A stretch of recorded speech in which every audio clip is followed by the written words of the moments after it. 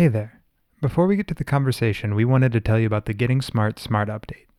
Do you love hearing about new innovations in learning? Every week we send out a newsletter blast to thousands of leaders in the field that highlights what we're thinking about, what we're excited about, and of course, the most innovative things in education. If you're not on the list yet, then we'd love to have you. Sign up for the newsletter at gettingsmart.com/smartupdate. All right, let's jump in.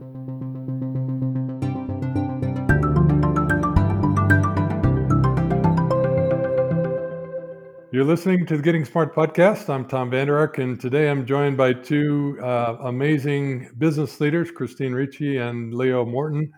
They're both from Kansas City, and I recently had the pleasure of chatting with them at a Kauffman Foundation-sponsored Real-World Learning Conference.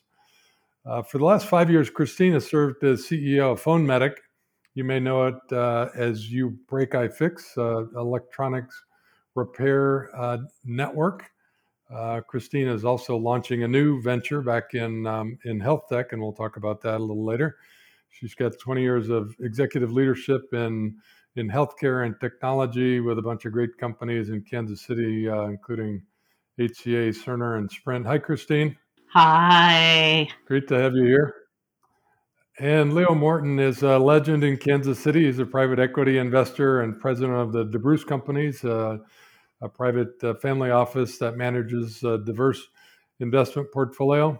Leo started as an engineer at AT&T and served in a number of executive roles in both manufacturing and engineering. And in between, he spent almost a decade as the chancellor of the University of Missouri, Kansas City. Leo, it's a real pleasure to have you on the Getting Smart podcast. It's great to be with you again. Leo, you started as an engineer. Maybe you could talk about your transition from engineering to administration. What interested you? What propelled you from an engineering role into an executive role?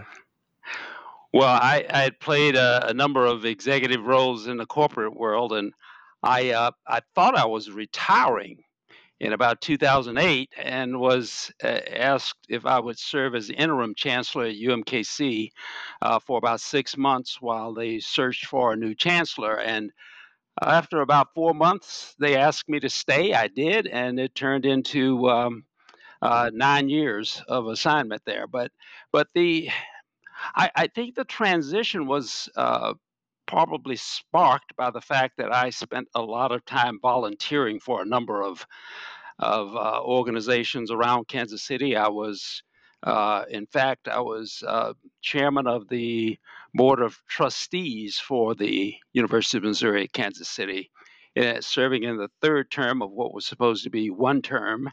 And so I was very familiar with the university, and they were familiar with me. So it just worked. Leo, is it harder running a big energy company or a university?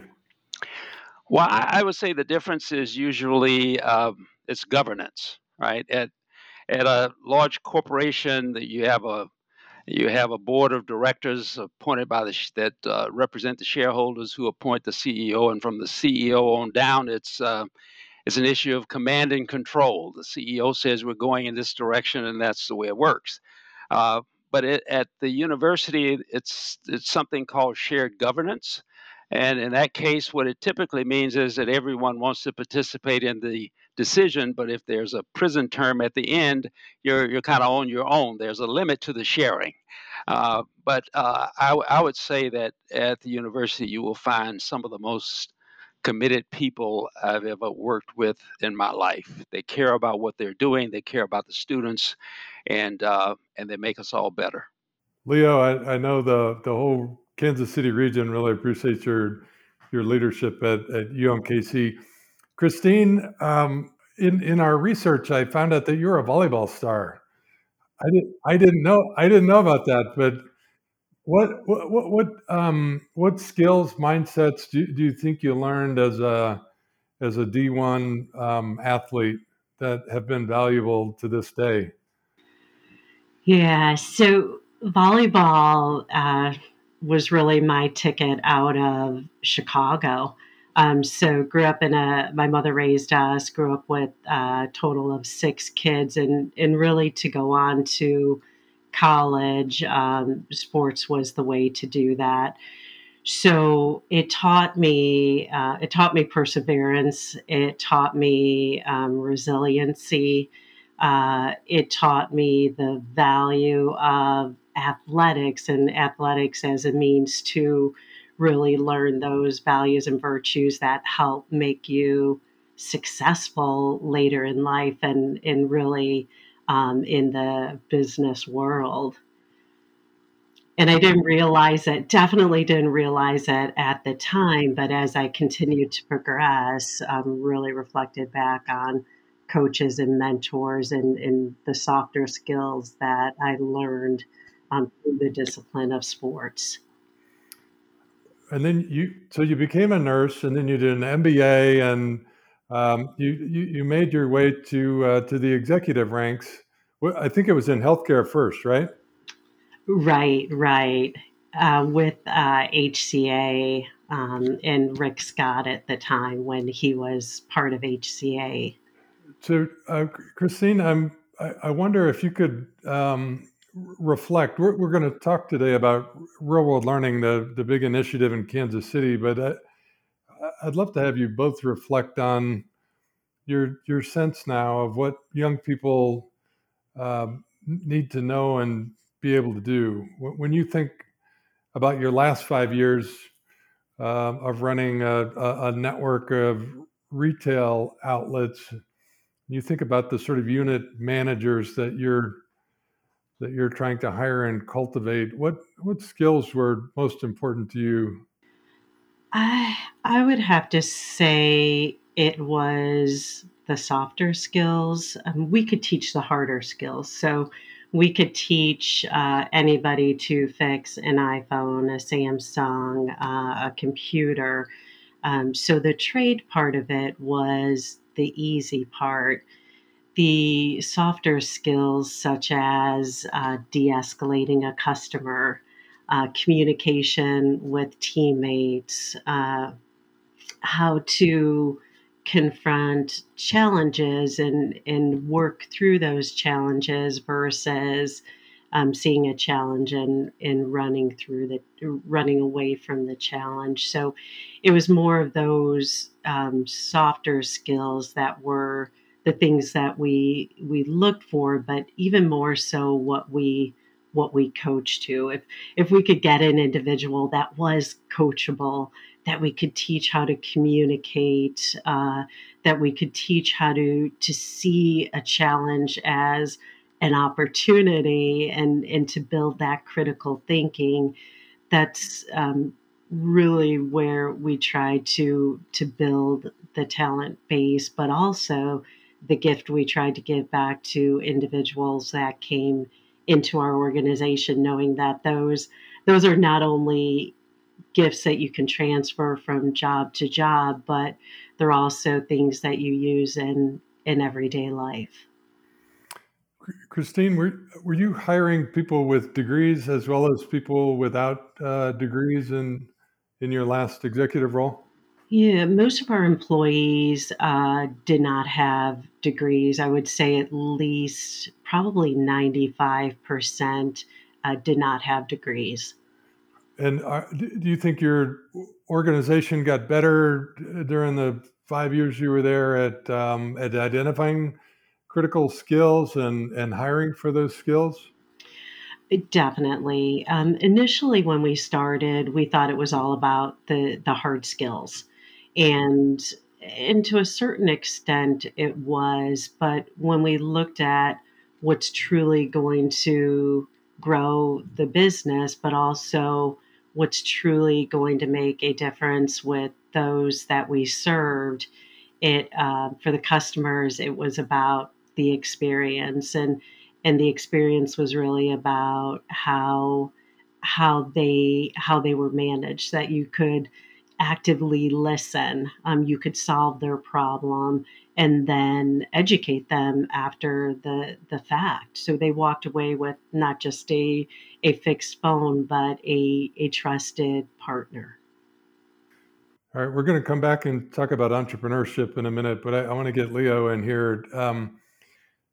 Leo, maybe you could give folks a sense of the scope of the kinds of businesses that are in the DeBruce portfolio. It's a pretty broad portfolio, right?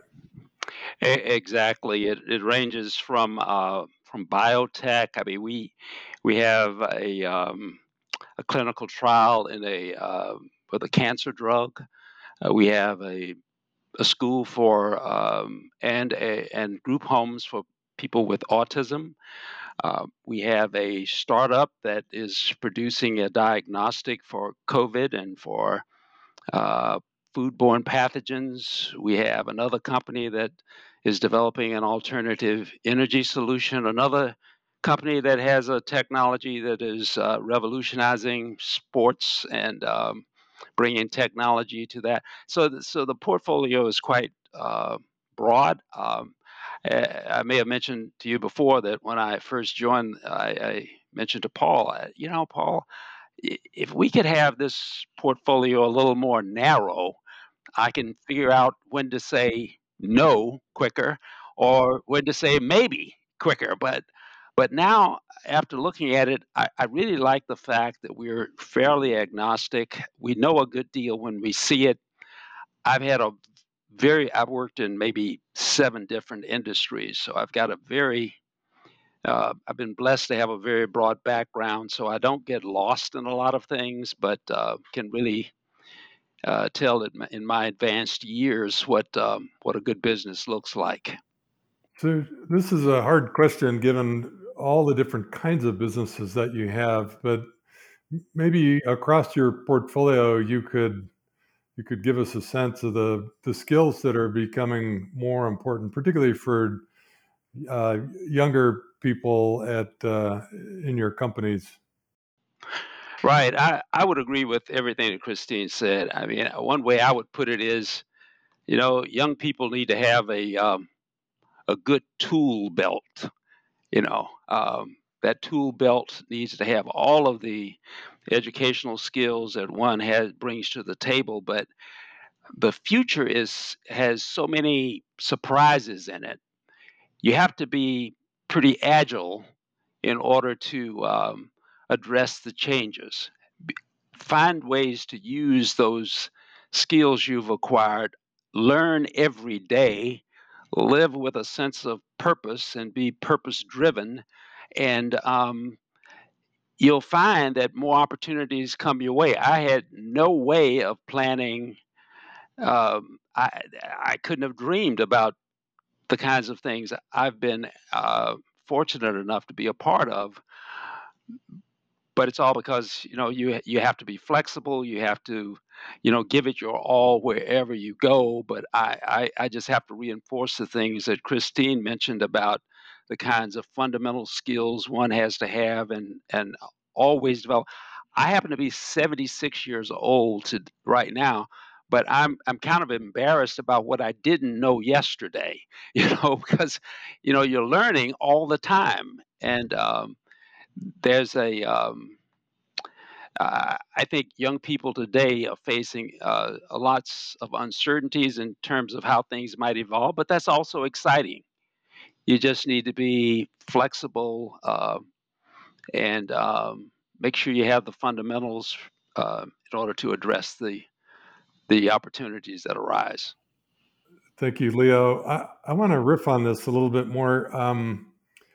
Both of you have worked in really large organizations, but you've migrated to a point of entrepreneurship. Christine, you now have this really interesting role where you build businesses to sell, and you're getting ready to step into a new role, and you're moving back to healthcare. But you've really developed an entrepreneurial mindset where you have trained yourself to think about what doesn't exist but could be possible. I'm wondering how you think you developed that entrepreneurial mindset, and maybe what we could do to help kids keep or create that in themselves. Yeah, I think the entrepreneurial mindset, I think, goes back to a lot of problem solving. And so if I think about my earlier childhood, um, a lot of what I had to do was problem solving, and so it wasn't the straight math problem or the anatomy problem. Those were all good and foundational, but it was really the complexity of how things worked together. And so really having a passion, and a passion's a big part of it, really having a passion for solving problems, I think gives you a good foundation going into large businesses, because in large businesses, whether it was Cerner or HCA or Sprint, getting thrown into complex issues or at problems was fun and enjoyable. And therefore you're always striving to solve. Take that over into the entrepreneurial world. Once you understand the basics of accounting, marketing, sales, operations, those type of things that you learn from the large businesses, in the entrepreneurial world, as long as you still have that passion for solving problems, and you're able to do it, there are so many entrepreneurial opportunities out there. If the passion doesn't exist for that, though, it's not necessarily a path you would want to go down, or you would want to align with somebody that has that passion, because I feel like so much of entrepreneurism is solving problems and solving complex problems. Leo, it's interesting that you've worked in big businesses and run a university. You wouldn't think of those as having a real entrepreneurial mindset, but you spend all day, every day working in an entrepreneurial way these days. How do you think you're able to keep that fresh and develop it late in your career? Well, I believe I owe it all to my roots. My father was an entrepreneur. I At 12 years old, 64 years ago, I started working with my father in Morton's Upholstery Company in Birmingham, Alabama, and it was at the in that shop where I learned almost everything that I know about business today. When he took me out on a sale, uh, we we kind of won a job to upholster a chair. We brought it back to the shop. I upholstered the chair. We took it back. The lady paid, and I was paid. So immediately I knew how the economy worked, right? And that has stayed with me. As I may have mentioned, the I might have a master's degree in business from MIT, but the best business school I ever attended was Morton's Upholstery. So it's in my DNA. But one of the things I also learned working there was that's not what I wanted to do. Right. So I understand what it takes to be an entrepreneur, but I knew that that was not the kind of thing I wanted to focus on trying to make payroll every week. Right. So you're right. My brother and I are both engineers. I've worked for Bell Labs, AT&T, General Motors, Rust Engineering, AT&T, all the rest. But it's I'm now in a position where I can take everything that I've learned from all of those assignments and really help the entrepreneurs who really, in many cases, um, it's not that you have to help them redesign the product. It's all about how to manage the myriad of issues that they are confronted with every day, and I really enjoy it. I had the opportunity to be of help to them. So what brought us together was the Real World Learning Initiative in Kansas City.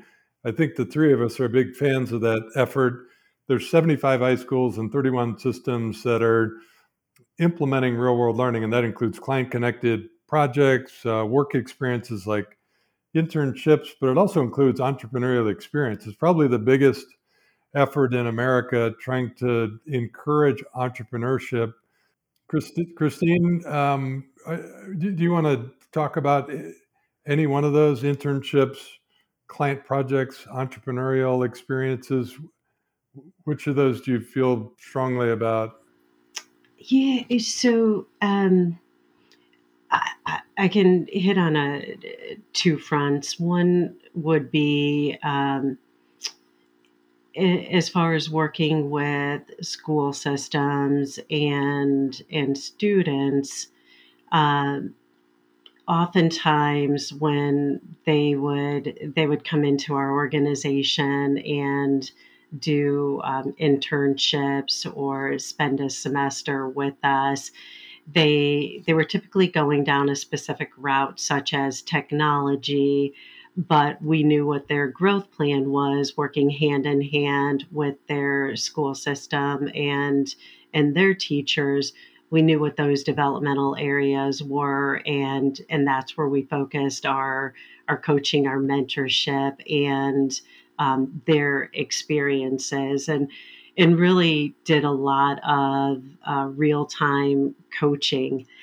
Definitely put them in situations that were uncomfortable situations, and that's what it was all about, like being comfortable, getting comfortable, being uncomfortable, but also we would let them fail in a safe way, but really leverage it as an opportunity to coach, mentor, and give them real world experiences. So they were in a trusted environment, they were in a protected environment, but we allowed them to get uncomfortable and to really get that real world hands on experience. And oftentimes what they came in like, they're very different when they left, and they were excited and they were passionate, and I, who knows what their journey was going to be, but now they had a journey, and really it was rewarding for the students, the teachers, but everybody that helped to grow and groom that individual. Leo, why do you think real world learning is important in Kansas City? Well, I think it's important everywhere because I've had it myself, and I owe a lot to it, and probably comes from several things. One, I have a deep appreciation for how I ended up where I am today. Secondly, I think I mentioned to you that I have my oldest daughter was in high school, and I asked her what she wanted to do, and she said she wanted to be an entertainment lawyer. So I thought I was doing her a favor. I had her spend the day with a lawyer friend of mine, and she came home and said, "Well, I'm not doing that." Well, she saw herself. She's a very outgoing person, so she saw a person sitting at a desk with piles of paper. She did not see that herself doing that. So that experience turned her in a different direction, and she's doing great now. But the other one was after being at a university, I know that well, we had a population of maybe 16,000 students, and probably 35% of them actually knew what they wanted to do. One of the things I wanted to do was put internships on steroids at the university because I wanted those students to have those experiences, to understand what the work experience was like, not just the title of the job, but what is the work experience? What is the work experience for an engineer, for a teacher, for anyone? And is that the kind of work experience you will enjoy and accelerate in? So to me, if you've been there and done that and you enjoyed it, you're more likely to understand the importance of the education, the relationship that you have with the classes and the work that you intend to do, and the outcome will just be superior. Leo, like you, I was talking to the folks at the Coffin Foundation today, and they said at the beginning of this initiative, in many of the school districts, only 20 or 30% of young people were getting real world learning. There's internships, client projects, college credit opportunities, much less an entrepreneurial experience. So this is really an equity initiative to get every kid those kinds of experiences. I, I think you and I both think that's an important part of this story, right? Absolutely, because I would tell you, I participated with Bell Laboratories when I worked there and recruiting talent for AT&T and T and Bell Laboratories. But I'll tell you this: in today's world, I think most companies realize that they cannot sit on the sideline and wait to see what comes out of the universities and the high schools and trade schools and the like. They have to get more involved, and that means putting together. It's sort of try them before you buy them, right? It's how do you give them the kind of experience that they learn from, but also it's a benefit to the corporation as well. They get a chance to learn how they need to fashion the environment in the company so that they will be more attractive to these young folks coming out. I feel like it's also a mindset though that if if when you're young and and in school, if you can learn the value of real world learning and experience and appreciate the coaching and the mentorship, and you set yourself up for that for every stage of your career, like you are going to accelerate is so much more. And if I think about Leo, like Leo is still doing real world learning. Like he still has his entourage of students that he is teaching about what the real world is, and they are learning and prospering from his knowledge and his experiences. So it starts in the school system, but if you can appreciate it and build upon it, it doesn't end. Christine, you've had a chance to work in tech and healthcare and retail. What kind of advice could you offer to schools that want a stronger partnership with business? I think it's simple in that just reach out and have the conversation.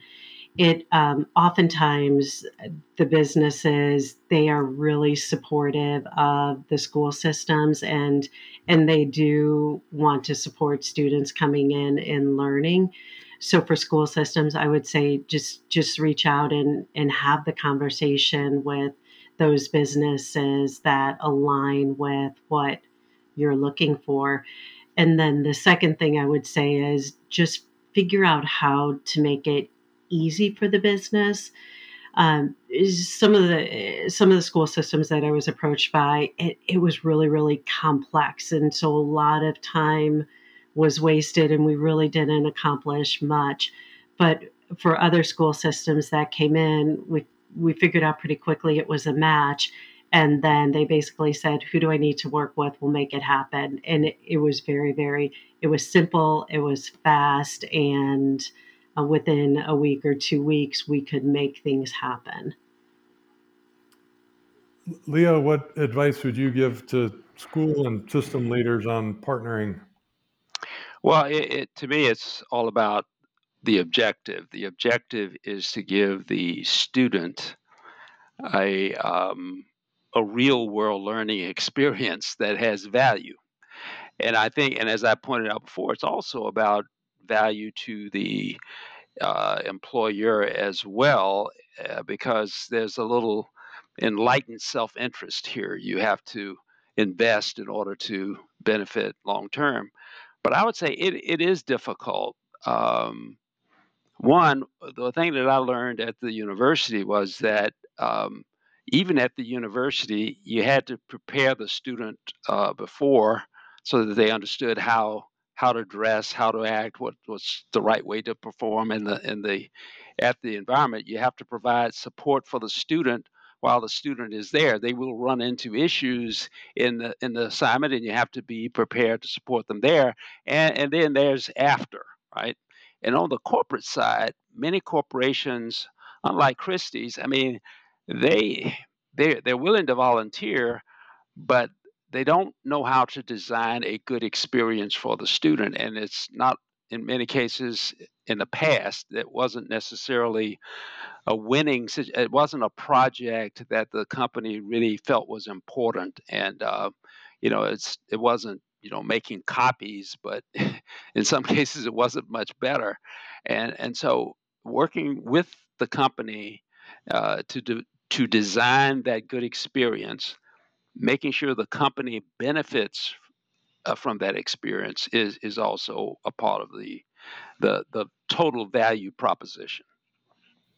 Both of you are such treasured business leaders in Kansas City. We really appreciate your contribution to the business community and your many contributions to the education community, particularly your leadership on real world learning. I just want to say, Christine and Leo, thanks so much for joining us today. Well, thank you. It was a great honor to be asked, and you're doing great work here. Thank you. You've been listening to the Getting Smart podcast. I'm Tom Vander Ark. Keep learning, keep innovating for equity. Thanks for tuning in to the Getting Smart podcast today. We want this podcast to be actionable, insightful, and a great way to learn about what's next in learning. In order to stay on the cutting edge, we need people in the field to tell us what they're hearing, what they're wanting, and what they're needing to learn more about. Got a topic or a guest in mind? Send your recommendations to me, Mason at gettingsmart.com. And if